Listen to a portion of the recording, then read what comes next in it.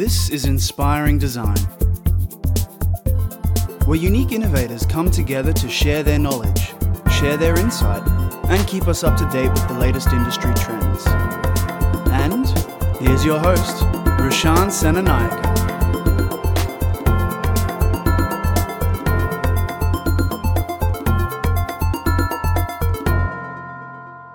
All right, welcome back, guys, and we've got another episode of Inspiring Design, and we've got a special guest here with us from Kawana Waters State College, and we've got, let's make Russell Lingard, the 21st Century Learning Head of Department here at the school, and let's make him feel welcome. How's it going, Russell? Really good, thanks, Roshan. Glad to be here. Glad to hear. Thanks for taking the time for doing that. So, more or less, the reason why I wanted to have this conversation with you was I've heard that Kawana Waters is actually a very innovative school and you guys do a lot of cool things. So I wanted to have a bit of chat about how you do things around the school and what your role is and how you're actually preparing towards the 21st century learning habits and things like that. But would you like to give a quick background and the role for yourself? Okay, I was brought into the college 4 years ago in the position of 21st Century Learning HOD to essentially do what the role describes, to modernise the curriculum and bring the school into the 21st century. Yeah. That involved bringing in a BYOX system for the kids, where the kids bring their own devices so they can interface in their own environment and take the learning home.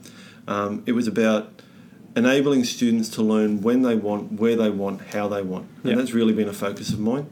And design and the new design thinking models that are coming through from the QCAA and the new curriculum that we're offering has really supported that and enable us to branch into things like project-based learning and thinking skills and looking at the different aspects of design and the different aspects of thinking and how we can incorporate that in the classroom. That's brilliant. Really been my focus. Yeah, that's brilliant. I'm so glad to hear that teachers are actually making those steps towards a shift in that educational change. So that's brilliant.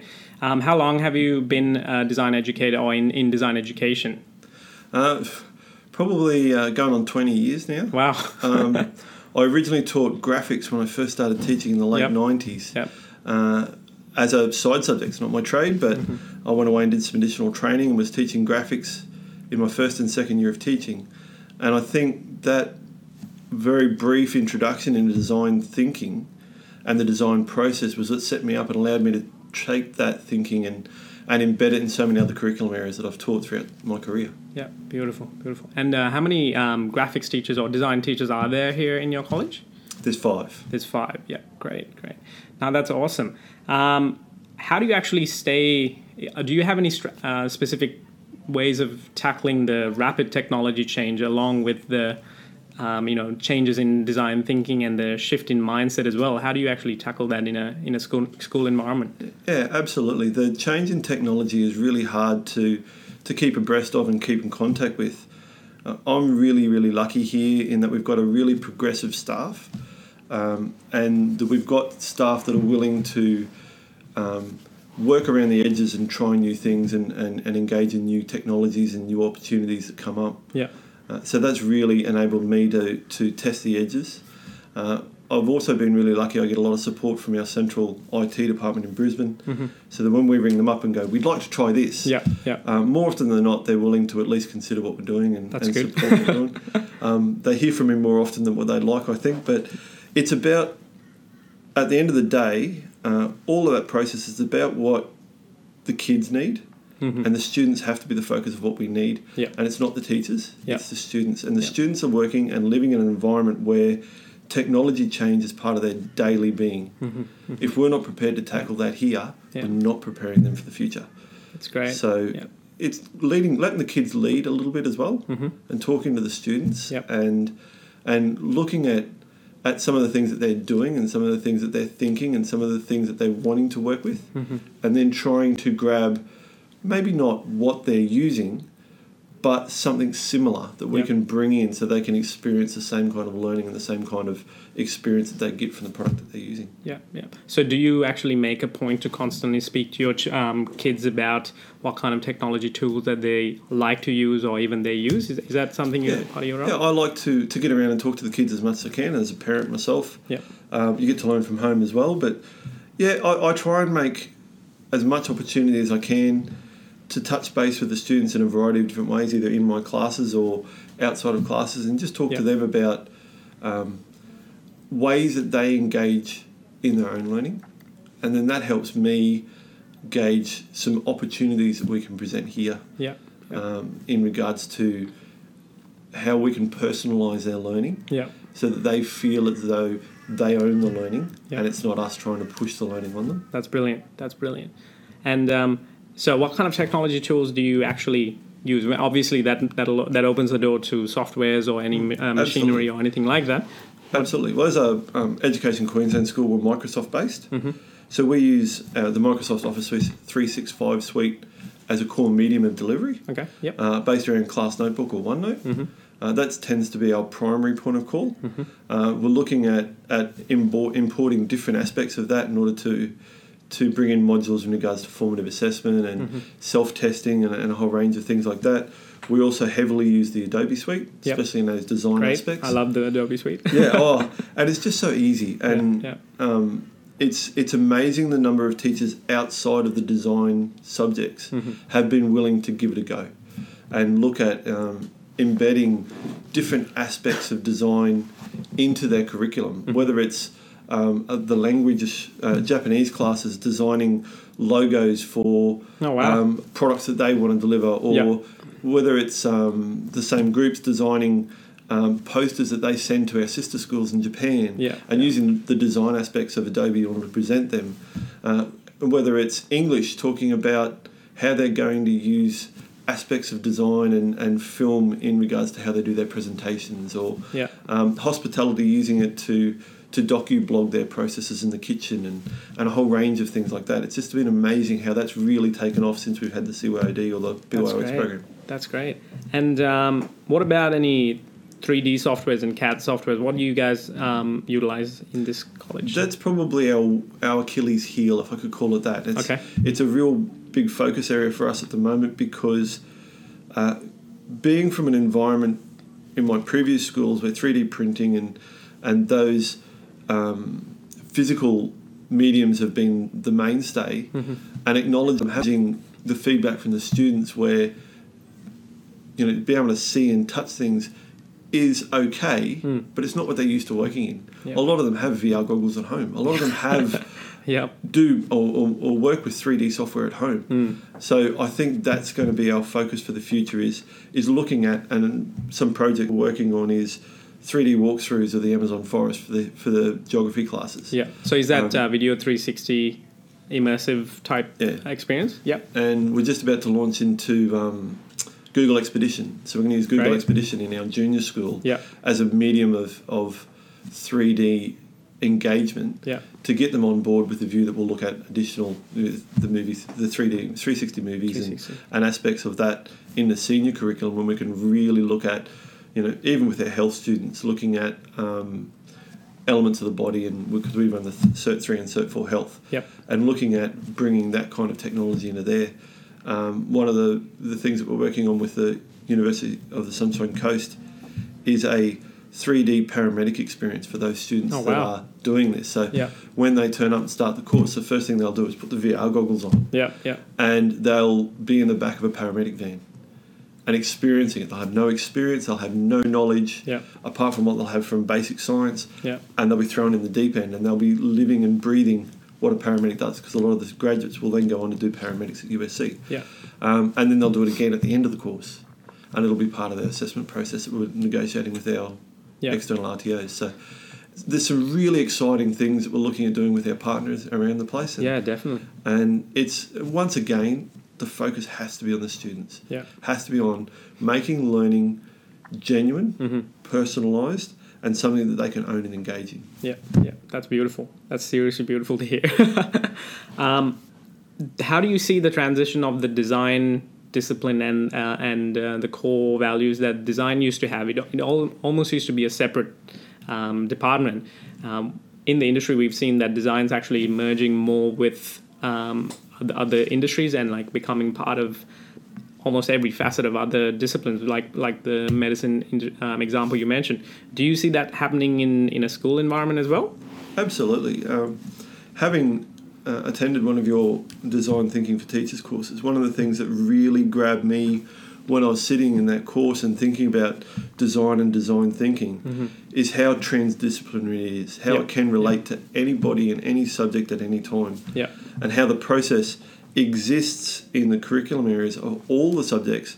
Sometimes it's got a different language or a different dialogue around it, but the essential process and design and discovery process is the same. And I think that's going to become more predominant in the way that students learn leading into the future, especially when we're talking about the current focus, the QCAA, on the 21st century skills in regards to innovation, critical thinking, collaboration, working in teams and problem solving and those kind of aspects. It really lends itself to adopting that design process approach. So embedding the values of design thinking in everything. Beautiful. And making it user-centered, making those discoveries. Now, whether it's a biology assignment or whether it's an ancient history assignment or whether it's a business or a law assignment, it's about making the outcome of that process a user-centered process, using empathy and things like that to get their message across and breathe change and breathe innovation in regards to what the discovery and the journey that they go on. No, brilliant. One of the very concerning questions that I got asked recently at the masterclass a few days ago was that one of the teachers came and asked me whether or not like the importance of design and the feeling that INTAD teachers are currently having. They're worried that they're going to be left behind and that INTAD's almost obsolete. So he asked me, his question to me was, do you think this is actually important for us to keep our jobs? Which was a very concerning question for me because he was a relatively young teacher and he was concerned about his jobs because that's design and INTAD and graphics and things like that. It's what he knew.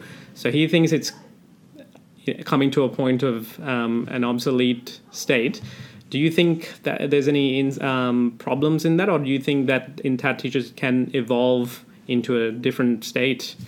Yeah, I absolutely acknowledge the point that he's making, and it's something that I feel those INTAD teachers are feeling, and they do have a lot of apprehension around change because the INTAD curriculum in high schools has been so structured and so similar for so long. This is one of the first significant changes in their curriculum and their offerings in a long time, and it's challenging. Can I see it being the demise of INTAD? Absolutely not. Okay, good. I actually see design being included in INTAD as a revitalisation that's needed. I think it's actually going to prolong the curriculum rather than be the other way around. In its current form, I could see a horizon for INTAD. Absolutely. I mean, especially when you look at the modernisation. Like we had our first 3 houses in New South Wales built by robots. Bricklaying robots. I've heard about that, yes. Built the whole thing. So now when you're talking about that and you're talking about, the old nail bangers, and you sort of say, well, that's not the future of INTAD. That's not the future of those industries. Design is the future. Is it going to replace those? No. Is it going to be a skill change? Yes. Are they going to be able to adapt to be able to work through that? Absolutely. There will be some changes. It's going to be hard. I'm not going to doubt that at all. But it's about how we engage in that change process in order to ensure that the best outcomes come for both the educators and the students. And I think with the design, what it's going to enable us to do is it's going to enable us to be a lot more fluent than what we were in the past. Whereas instead of you coming into a class and everybody builds a pencil case that is 25 centimetres long, 15 centimetres across and 5 centimetres deep, it'll be, we want you to make a pencil case, but we want you to design it so it's personalised for you. And if that's the pencil case that you want, it's going to meet your needs. That's fine. Then. But if you want to include, a space for your for your iPhone, or you want to include charger, or you want to include something else, that's fine too. Great. It's about imagining what the product's going to look like for the user at the end, and then enabling students to have that project-based learning approach and be able to test their thinking. And it's going to become more about thinking rather than about processes. And I think that's the change, and some people, myself initially included, struggled with that because you're so used to it being a structured curriculum and a structured opportunity, especially when you've got the workplace health and safety obligations and things like that. It does become a little bit challenging to be able to let the reins go a little and just say, let's see what happens. Yeah. But I think that's the thing. When we work through the process over time, I think that's going to be the outcome, and that's what's going to ensure the future of that curriculum beyond 2020. Yeah. No, that's great. And I think Peter Murphy from at the Data Conference, Queensland version, his keynote was addressing the same thing, and I think trying to empathize with the teachers who are feeling that concern and that worry, and the fact that we should embrace that change rather than be scared and trying to reject that. So definitely. Now, before we started recording today, you were sharing some of the projects, some cool things that your students have been doing. How did that actually come about, and how did you actually get them to? How did you facilitate that to come out of them? In our grade 9 curriculum, we've had a fairly big focus on critical and creative thinking at the college for the past 12 months, and doing a bit of research into thinking and learning and a whole range of things. And design as well. One of the things that I wanted to be able to test with the students was the idea of independent project-based learning. So you give them a scaffold, give them a process or an approach, and seeing what they can come up with. Yeah. So in response to that, about 12 months ago, I sat down with a couple of my peers and we designed a curriculum called Future Innovators. Future Innovators, that's nice. So it's a 6-month course, and basically it's in 2 stages. So the students get a little bit of learning around design and the design process. And for this particular evolution of the course, we used the EDGE design from the Digital Solutions curriculum, because a lot of our students came from Digital Solutions in semester 1. Yeah. So that's that explore, develop, generate, evaluate. Yeah. And that's the model that we use, very similar to a lot of the design approaches. So we got the students to look at their personal experiences and explore an issue that they're facing. Then they developed a number of options, generated a solution, which they're due to present next week.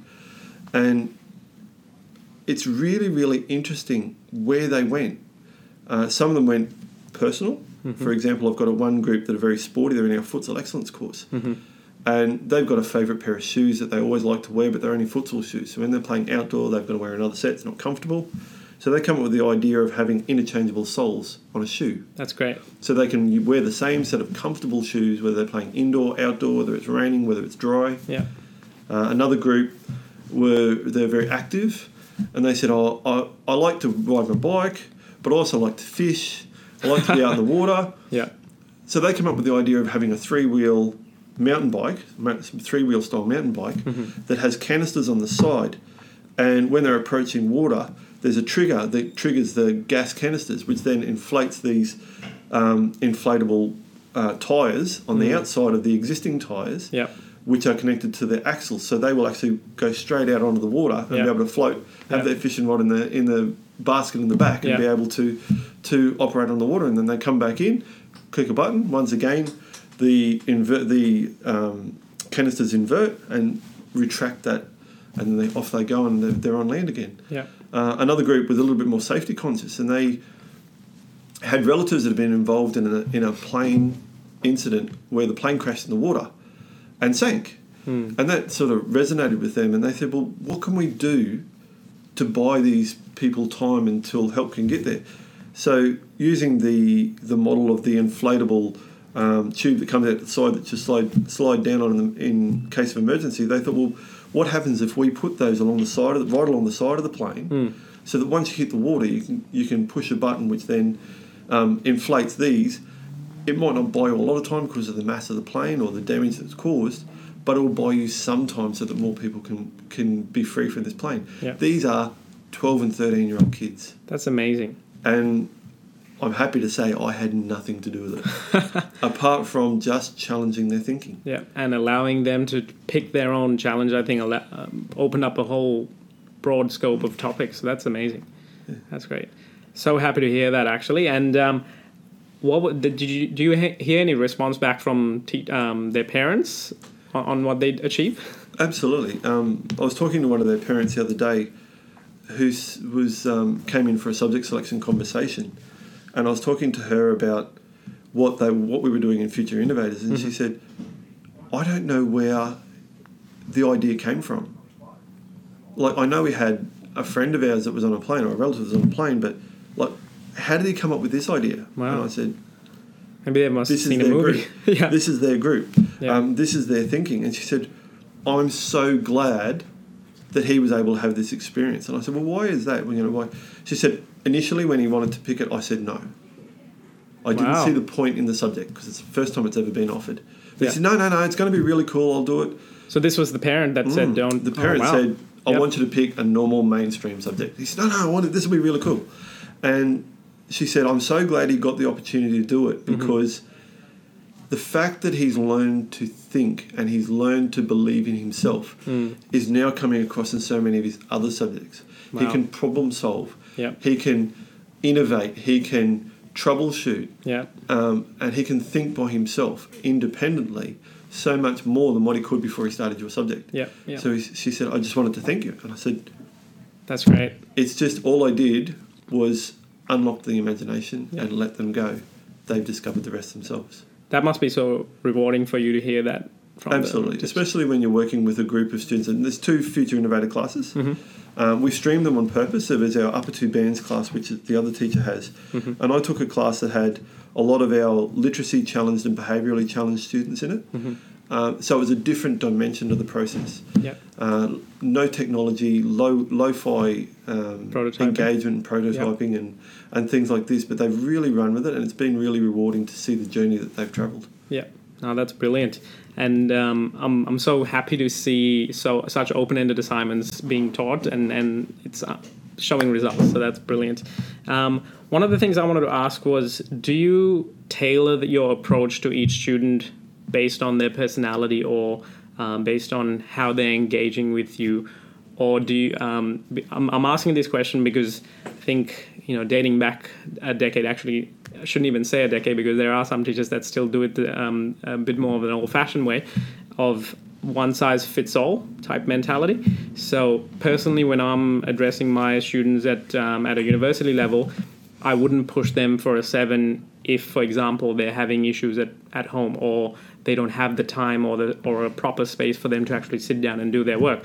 So there's no point in giving them that additional stress. Instead, aim for whatever this slightly higher version of where they're comfortable with, and then try and build their personality or their confidence as they go. So is that something that takes place in your approach or in other teachers in your team as well? Absolutely. We as a college, we've very much taken the approach that we're student-centred to the point where we even have a mentoring program from grade 7 to grade 12. That's great. So they all get a mentor that they can work with and talk about their learning and their challenges and their wishes and their aims and objectives, and we can help them develop a pathway towards that journey. So is that another older student or a staff member? Staff member. Staff member, that's great. So they get to sit down and we each get about 8 students that we work with each year. And it's about personalising that journey and having that point of contact of somebody who has the knowledge and information to be able to support them and also has the influence to be able to support them to engage with other staff or other curriculum areas or other opportunities in order to further their learning. Yeah. In the classroom, absolutely, it's a personalised approach. Yeah. Down to the fact where conversations in class are centred around what the students talk about.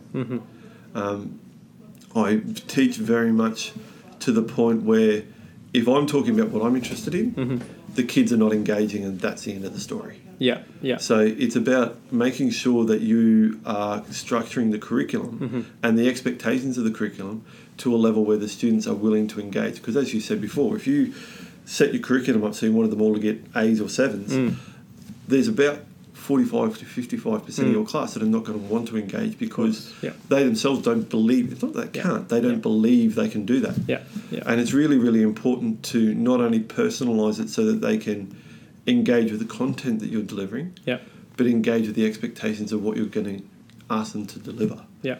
And that's part of a partnership between the teacher and the student. And it's an interesting journey at times, but at the end of the day, when they walk up to you and they shake your hand and they say, thanks, mate. You sort of go, and it only happens once in every 400 students you teach. But when a student comes up and says that, you sort of sit back and you go, this is why I do my job. Yeah. And that's what it's about. Yeah, that's great. And I'm so happy to hear that, actually. One of the things when we facilitate design thinking workshops with students, we try to get them to push more ideas than what they usually think they can, especially from a design context. And do you think, firstly, that's an actually important thing for them to understand their methodology of design, or in another word, creative problem solving or design thinking, a couple of different labels for the same thing, but or do you think that is that actually something you facilitate in your classrooms, and how do you actually go about allowing them to push that? That's always a challenge, because there's two dynamics in the classroom generally. The one dynamic is the student who's there as a sponge, and they will take in whatever you want, but you put them on the spot and ask them to think outside the square, and that's a challenge for them. And then there's the other style that sit there and go, are you still talking? Are you still talking? Wow. Let me do some exploration. I really want to get into this. I really want to get going. And they're the kind of kids that'll sit there while you're talking and be listening to what you're talking about, and they'll be Googling it. So that they know. Of course, we'd always love classes like that, but I think asking students to challenge their thinking on a regular basis is an important part of any learning process, and it's something we really try and do here at Kawana, because with our focus on the 21st century learning skills and preparing kids for the future, that's the expectation when they leave us. That's what industry tells us. They want people that can adapt, can innovate, can critically and creatively think, can problem solve. If you're not challenging their thinking, if you're not asking them to think outside the square, how are you preparing them for that experience? So it's been a real focus of ours for probably the last 2 or 3 years. That's great. And so I'm assuming then with the new design syllabus coming in, that would actually play into it with your adaptation of the new syllabus and implementing that. Do you actually have any specific changes that you and your team have done to tackle that, along with the mindset shift that you've got already in place? One of the things that we're working on at the moment is investigating opportunities for project-based learning and independent study. So that's a key aspect of ours. One of my objectives in my role is to develop the notion of one project-based learning task per year level per subject. So it's an opportunity for students to be able to experience learning at their own pace, exploring their own aspect of whatever's going on in the classroom, but being able to test their hypothesis, being able to think outside the square, being able to look at designing opportunities and solutions for users and for different aspects of society. And I think that's an important skill that can be embedded in any area of the curriculum. And as part of that journey, matching up the design process from the new design syllabus to the design process from the digital solution syllabus to the inquiry-based process from history and geography and English to the creative processes from hospitality and visual arts and things like that, and then map them against each other to show the similarities in the approach across the curriculum, so that we can have a common understanding of the different languages that we use for the same approach. So that students that come into us, when we're asking them to critically and creatively think, to innovate, to explore, to develop, that they have a common understanding of what that approach is, even though we might be using different language and different dialogue around that. No, that's great. So do you actually then rely on the support from all teachers from outside of your faculty as well to adapt that same mindset and to go along with it? Absolutely. And we've started on the 21st century learning journey about 3 years ago. And underpinning that approach was the idea of critical, creative and problem solving, critical and creative thinking and problem solving, which is really the crux of most aspects of design if you look at them in the different curriculum areas. So we've consciously moved to embed that across the curriculum, and that's enabled the INTAD staff, which have been a little bit slower to develop in that design thinking approach, to feel supported because it's happening in different areas. Yeah. And we can talk about that approach in a supported environment where they're not feeling challenged. And it's interesting that recently I was talking to a group of teachers, some design and some not design, and we started talking about design, and one of the design teachers turned around and went, "Why are you talking about that?" And it was an interesting dynamic, and I sat back and I listened. So this is referring to another teacher from a different faculty? Yeah, absolutely. Where was that teacher coming from? Sorry. Science, there you go. So they were talking about their critical and creative approach and problem-solving approach and inquiry learning approach, which is very similar in construct to the design learning approach that INTAD uses. And but they didn't see the dynamic, Yet and it was interesting that the science teacher said, "Well, look, I'm just like you." Yeah. So and it's that whole dynamic and that whole perception of what design is, and the fact that designs traditionally belonged to INTAD for so long that there are people outside that go, "Oh, design, that's just their problem." That's them, yeah. But then there's also people within the design that's going, "Nobody else understands me because I'm the only person that does design." Yet there is a changing dynamic where it is becoming everybody's business. It's becoming everybody's job. It's becoming part of everybody's teaching and learning. Yeah. And that's levelling the playing field and enable us to have a really open and refreshed conversation about design and about inquiry, about innovation, about problem solving, and about how that affects the whole student, not just the INTAD student or the science student or the arts student. Yeah. And that's been a really rewarding experience for me, being able to be part of those conversations. See that? No, that's great. And I'm glad to see those conversations happen, because I think it'll then make way for that change to take place.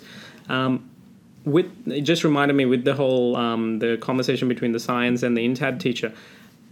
How do you see STEM integration within the school environments, especially in Queensland and then in an Australian level? STEM's an interesting approach in that it has both positive and negative connotations.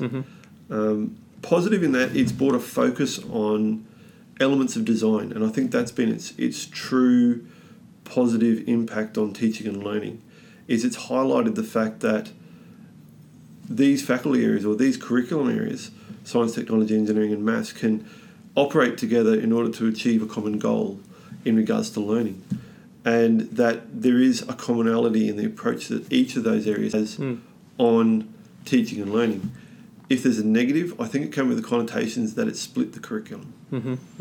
Because it was labelled STEM, anybody outside of that area went, "Oh, that's STEM, that's them." And, we introduced STEAM, which then brought the arts on board, but it hasn't provided an opportunity to develop the whole student, which has been a bit of a challenge. So looking at STEM and how it interacts with the student has been an interesting journey and much easier to embed in a primary setting than a secondary setting. We've got a STEM curriculum in the Peter 6 environment based on digital and design, but incorporating other aspects of the curriculum. And there's an expectation that they do STEM as part of their normal delivery. A little bit more challenging on the secondary, where they have very much separate disciplines, to be able to look at how STEM can impact on what they do. And part of the reasoning behind the Innovative Futures opportunity was to make it a real STEM approach, but give them the opportunity to incorporate other aspects of the curriculum, to bring in arts if they want to bring it in, to bring in the idea of social understanding from their humanities subjects, to be able to bring in science, to be able to bring in mathematics, to be able to bring in communication from English, to be able to bring in engineering, and look at it as a whole curriculum offering, so that when a teacher comes up to me and goes, "Oh, that's future innovators. What's that got to do with history?" I can go, "Well, okay, here it is. Here's where they looked at the history of how a plane crashes. Here's where they looked at the chronological process on how the plane is developed and its safety. There's your history.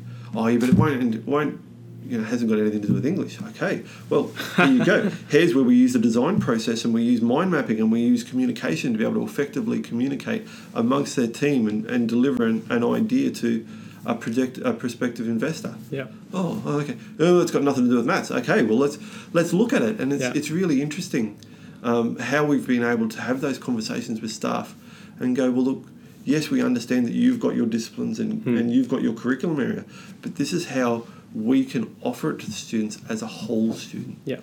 And it started that dialogue up. It's been really interesting. That's great. And at the end of the day, when you're in the industry, all those skills that the students taking on board, whether it's maths, history, science, or design, it all comes together, and they need to put something together if they're, for example, really working in a firm designing that kind of a product. So that's great. So happy to hear that schools are recognizing that and implementing that at a very thorough level and embedding that. Looking at the time, unfortunately, that's all we've got time for. Thank you so much, and I'm sure our listeners are very grateful for the insight you've shared. And if anyone listening would like to get in contact with Russell, obviously he's the 21st Century Learning Head of Department at Kawana Waters State College. Thank you so much, Russell. You're more than welcome. Pleasure.